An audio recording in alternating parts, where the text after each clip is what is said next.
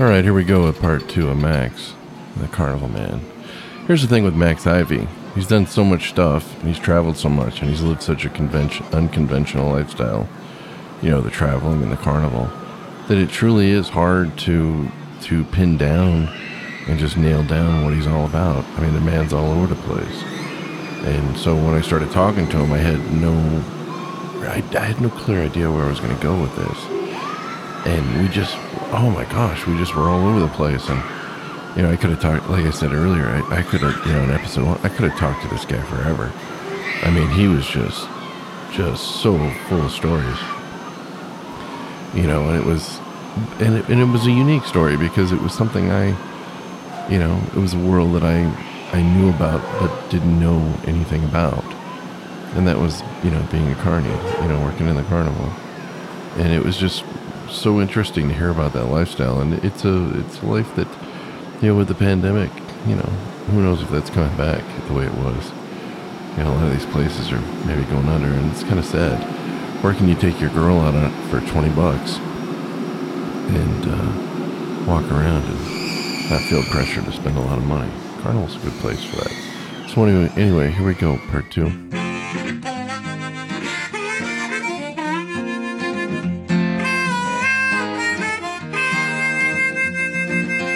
Keeping that hammer down all across the nation, checking cities off his list, sharing stories of the road right here on his station. You are listening to the Kingfish.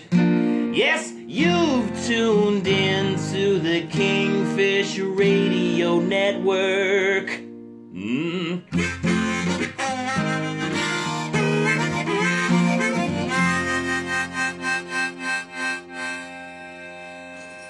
Expand your mind on the open road with Kingfish right here. One of the most impressive things about Disney, for example, is they have the Imagineering team, and that team, there's several thousand people on that team among their various parks, and they check everything every day.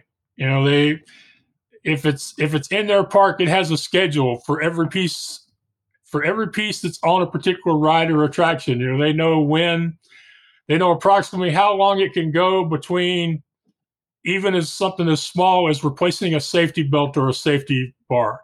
So they're a very impressive organization, including they have their own dive team because they want to make sure even the underwater stuff that people don't see is maintained. Oh, that's amazing. My cousin, who she was on the cleanup crew at Disneyland. I consider Disneyland the real place, and I consider the other one, the world, the fake place.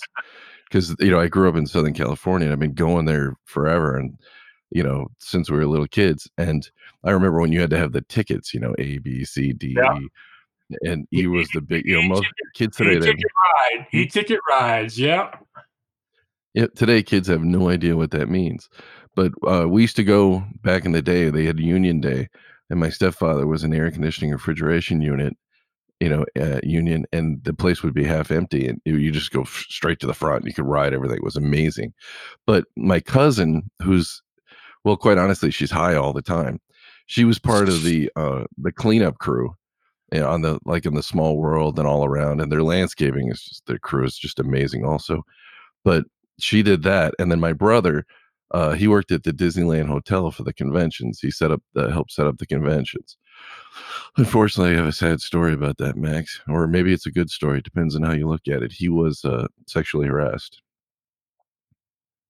at the Disneyland Hotel.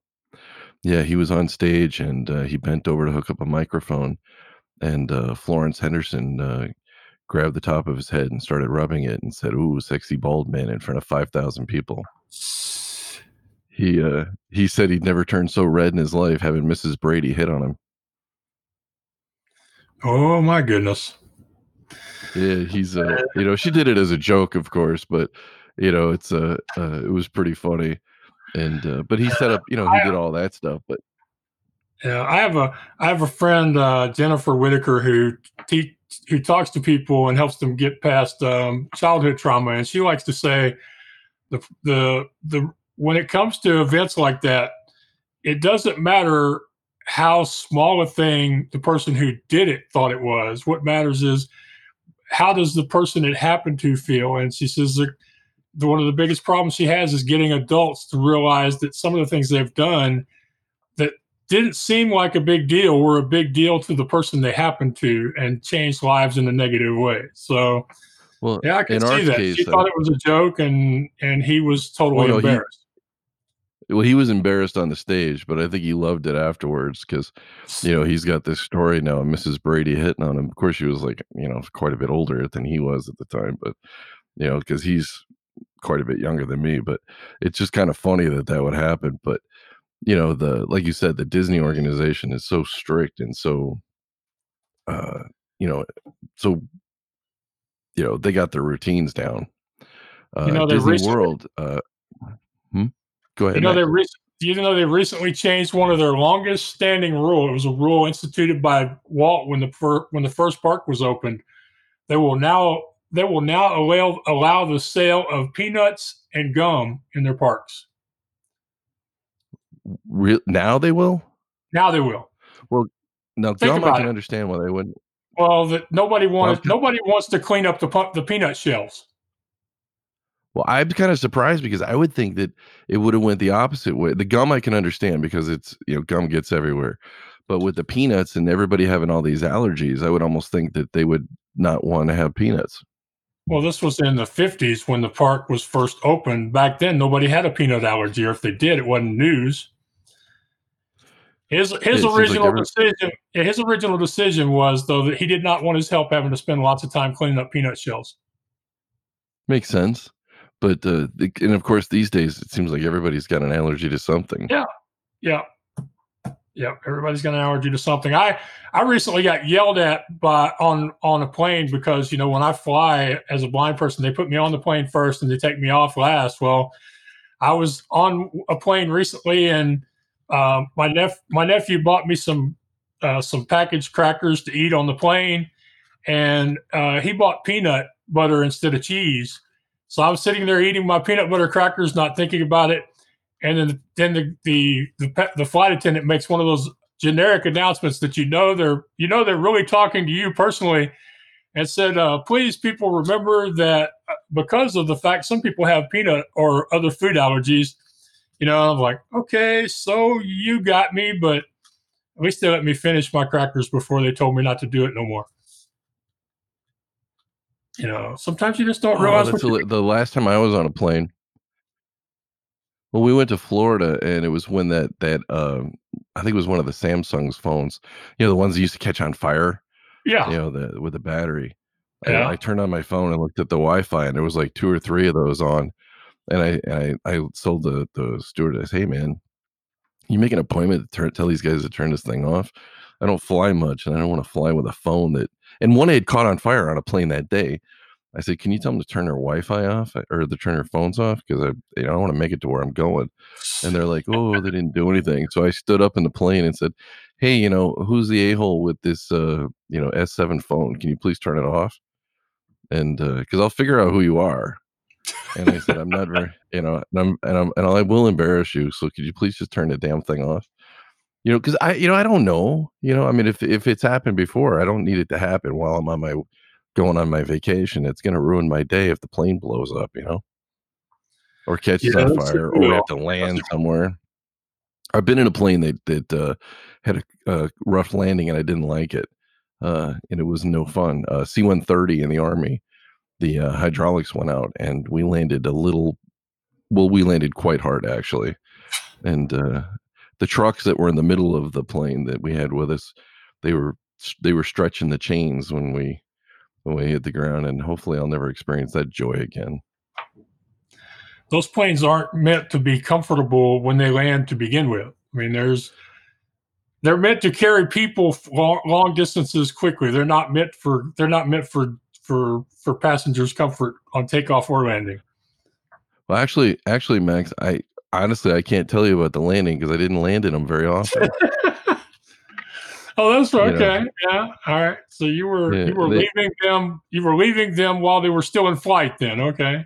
oh yeah, we get up about, we get about 3,000 feet up in the air, and then they'd say, "Okay, get out of here." Yeah. And then, Well, so I actually have more. Uh, I think I landed like by the time I was 20, I had landed in an airplane maybe twice, and I had jumped out of like 30 or 40 of them. And the second time I was ever up in a plane, I had jumped out of it. So it was like, but I didn't know what to expect because there's no windows on the side, and then you just go out the door, and then you're out, and you're like, "Oh my god, what's going on here?" Then the second time you're scared because the first time you don't know what to expect. The second time you know what to expect, and it's pretty cool. And then until you hit the ground, of course, and then just before you hit the ground, there's like that. Oh, I'm gonna hit the ground. I'm gonna hit the ground. That's always scary like I that. I have a friend in Pennsylvania who every time I've been there has tried to get me to go skydiving with him. He's like, Max, you're a blind person. He said, you're really going to appreciate the silence that happens just before you pull the chute. I'm like, I don't know, man, because I picture a lot of screaming involved rather than silence, but that's just me. Well, But in the army, he there was a lot of explained that screaming, Max. there was a lot of screaming. Okay. Yeah, well, Um, see, because what it is we didn't skydive. What it is you have this static line, and it's a 15, I think it was 15 and a half foot, and you hook it up to okay. this cable, and as you go out the door, you step out, and then the static line pulls your chute open. Well, you're rushing out of the plane on both sides. And so we would black out the sky. You couldn't see the sun. There was so many of us. And so we would be really close together. And then like sometimes like you'd be so close that you'd be bouncing up against somebody and, "Hey, get away from me, get off my chute."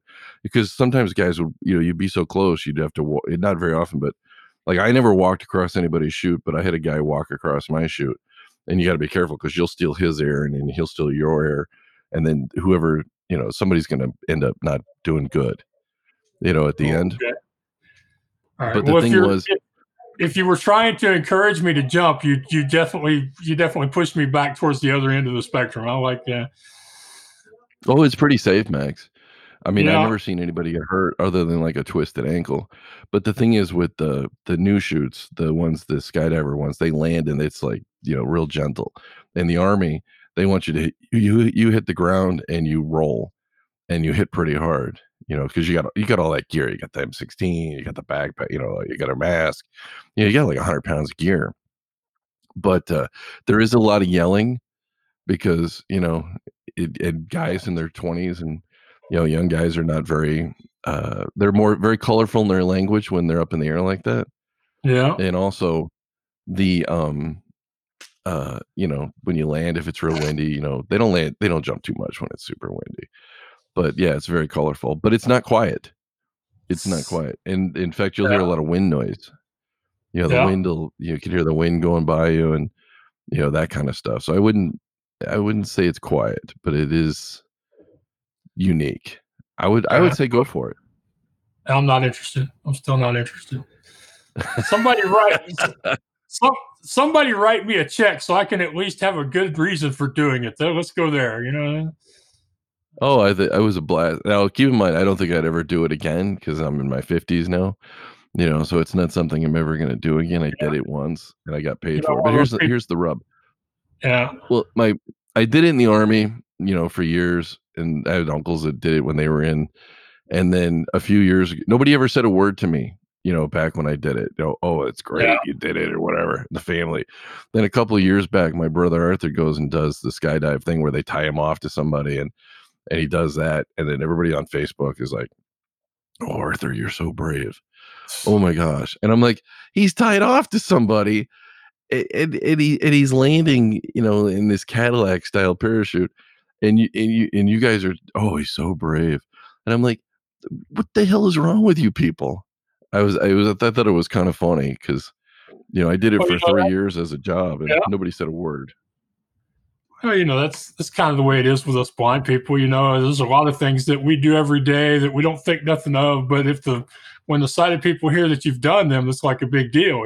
So, and thankfully that's been part of my brand where people are like, if Max can do it, then what's my excuse? But there is a lot of that among people who don't have a lot of experience around the blind, where they see some of the stuff we do and they're totally amazed. But for the most part, on our side of it, it's just something we're doing because we wanted to do it. You were sharing with me earlier about friends you have that either play or broadcast blind cricket and blind soccer, I think was the other sport you were talking about. So those are things that to the rest of the world they probably look strange and they're probably really impressive, but it's just a bunch of kids wanting to play is all it is, and with the skydiving for people who do it on a regular basis as an instructor or in the military, it's no big thing to y'all. But when somebody who's never done it does it before and most of their community has never done it and most of their community is scared of doing it, they become a hero. Oh yeah, Marco, who does the Annoted podcast, it's for Android phones. He does the one who introduced me to blind cricket, and my first thought was, how can you tell which color dress you're wearing when you're playing the game? If you're blind, I didn't understand that, and but those guys are pretty. I've listened to a few of their games, and they're not they can get pretty wild. Yeah. But I never would have thought that you could do something like that. Not that but then again, I never really put much thought into it. My favorite one that I've just discovered recently is apparently there's an entire league here in the U.S. of blind hockey.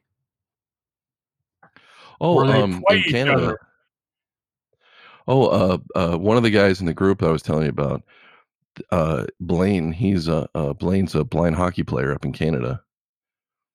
And he's the real deal. He's got the whole setup, and he's very involved in the hockey leagues. It's quite interesting to listen to.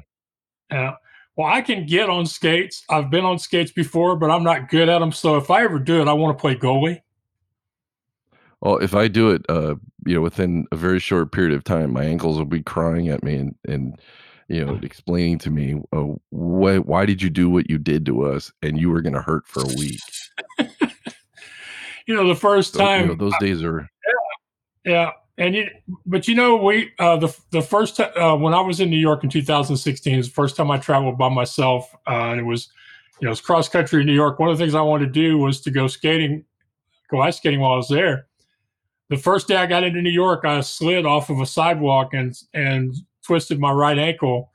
But 3 days later, I was at Rockefeller Center making my one turn around their rink, staying close to the rail so that if I fell on my ass, I'd have a better chance of getting back up again. Being escorted by 2 skate guards to make sure that I didn't hurt any of the other patrons. But it's something what we can do if we decide that we have to. And I just decided I wasn't going back to Texas without ice skating. Oh, I think that's fantastic. Things like that, like especially Rockefeller Center. I mean, that's so iconic. Now, when you were in the carnival, was there any place? Did you guys have a territory, or did you just go wherever you got a booking? And I was thinking about that. You said that when you did bookings, you went to like places and stores, wherever they had a place you could set up. Does the business get a cut of that, or is it the fact that you're bringing in people that's their cut? Well, we generally stayed in Texas during the spring and fall months, and during the summer we would go wherever we thought we could get the most consecutive bookings, where we could keep from losing our butt between the spring and the fall. So a few years we went up into Kansas and Nebraska. A few years we went to Alabama and Tennessee and Mississippi, and 1 year we even went into South Carolina and North Carolina for a while. So just trying different things during the summer. But generally the way it works is if you set up at an event like a fair, a festival, a church bazaar, then whoever runs the event is going to get a percentage of whatever you take in on the midway. And then if you set up on a shopping center, it just depends. Some places you pay them a certain amount of money, just like you're renting it from them. And other places they will occasionally still take a percentage of the gross. It just depends on the size of the company that owns the shopping mall and what your reputation is as far as how you deal with people and how you pay people. So for the longest time, there was a store chain here in Houston called Fiesta, which primarily catered to Hispanic customers. And we could go there and set up on a percentage of the gross instead of having to pay them to rent their shopping center.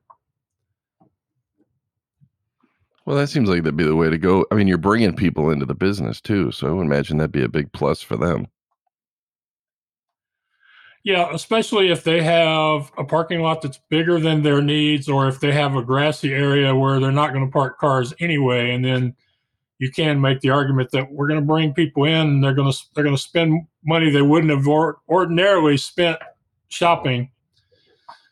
And then sometimes during the winter, we would set up just 2 or 3 rides at a place, and you would set really close to the entrance, and it would be like a way of getting people to come to the store more days during the week than they usually did. So, if most people usually shopped once or twice a week, they might have to be there every day because of the kids, and that week they might spend more on groceries than they usually did. Did you ever go to a place and go, oh, no, this is not going to work? What were we thinking?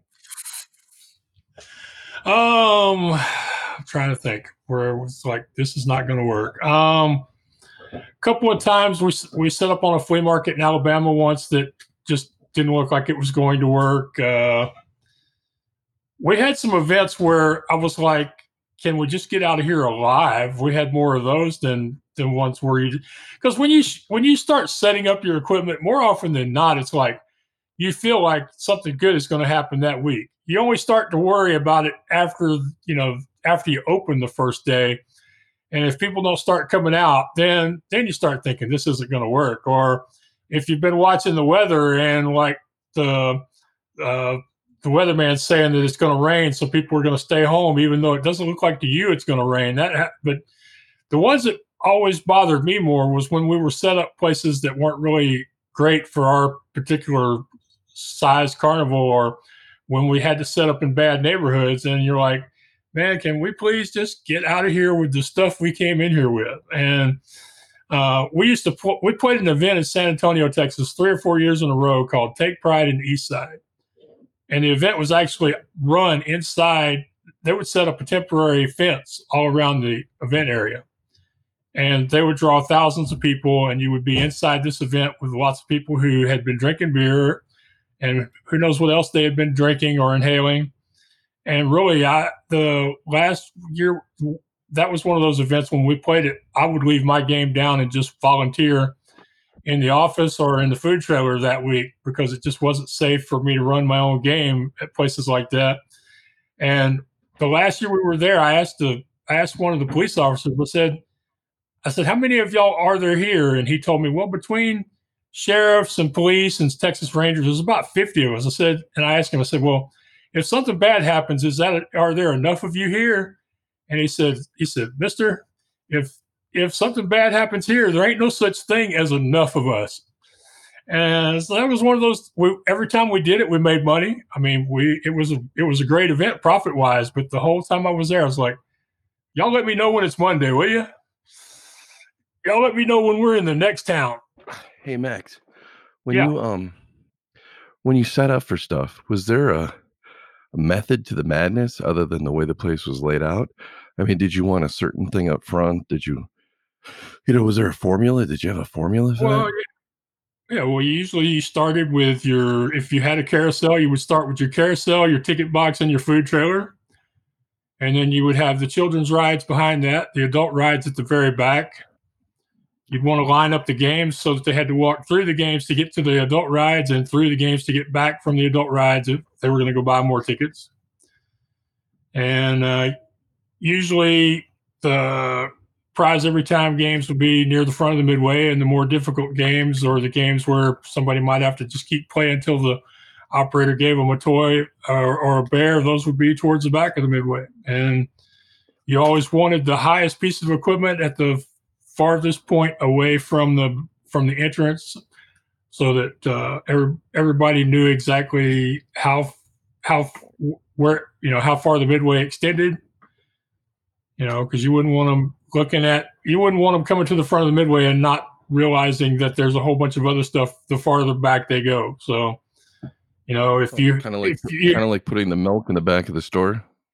Exactly, yeah. Yep.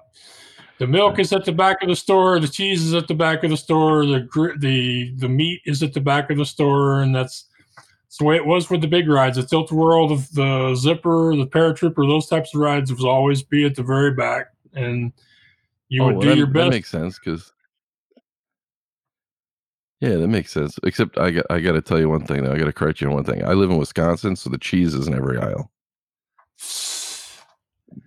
There's You know, cheese. I It's knew everywhere. somebody. I knew somebody once from Wisconsin who came to my house and found that we had processed cheese in our refrigerator instead of real cheese, and they Oh, refused to eat with us. oh, Max. Oh my gosh. I can't believe you just. Oh, that's horrible.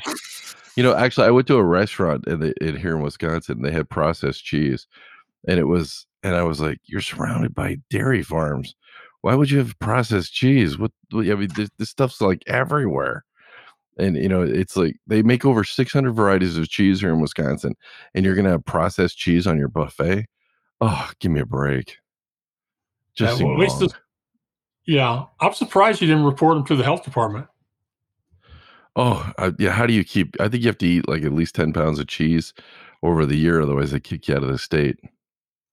I mean, it is a state where you go to the state fair and they have huge blocks of cheese carved into figures. I mean, Oh yeah, and uh, that they do the big dairy thing, and then they have the big cheese festivals, and then they do the awards at the state fair, and going to the state fair here is probably the closest I get to a carnival these days.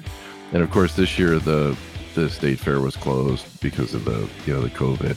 And I imagine we were talking earlier, a lot of the carnivals may be disappearing because of that. yeah, So, because the carnival business is pretty much there's a lot of that equipment is operated on credit, on lease. So without money coming in, some of the carnivals were eligible for and did take the PPP money, but that money has run out. And generally, most shows make their ride payments for say March to October, and if they miss they have even a few bad weeks, some of those shows can have equipment that has to go back. So I'm thinking there's going to be quite a few shows that like other industries, like restaurants and like bars, are going to close and never open again. I'm pretty sure that's going to happen, and I'm not exactly sure where the cutoff is going to be. I know there are already a lot of fairs across the country that have to get by with inflatables and interactive attractions instead of actual rides. And I know there are a lot of counties that have already started buying their own rides over the years. So I don't know. It'll be sad, but I would imagine this time next year, unless the finance companies just decide that it's better to let people keep the equipment than it is to get it back and try to sell it to somebody else. I think a lot of the shows are going to go out of business this winter. And for me personally, you would think Max has a website, he helps people sell equipment, but I sell on commission, which means I get a percentage of the sale, and a lot of these people are not going to want to pay me a percentage of the sale when they're going out of business. And a lot of that equipment is going to go so cheap, it'll go very fast without them needing somebody like me to help them sell it. So I'll be very disappointed, very sad.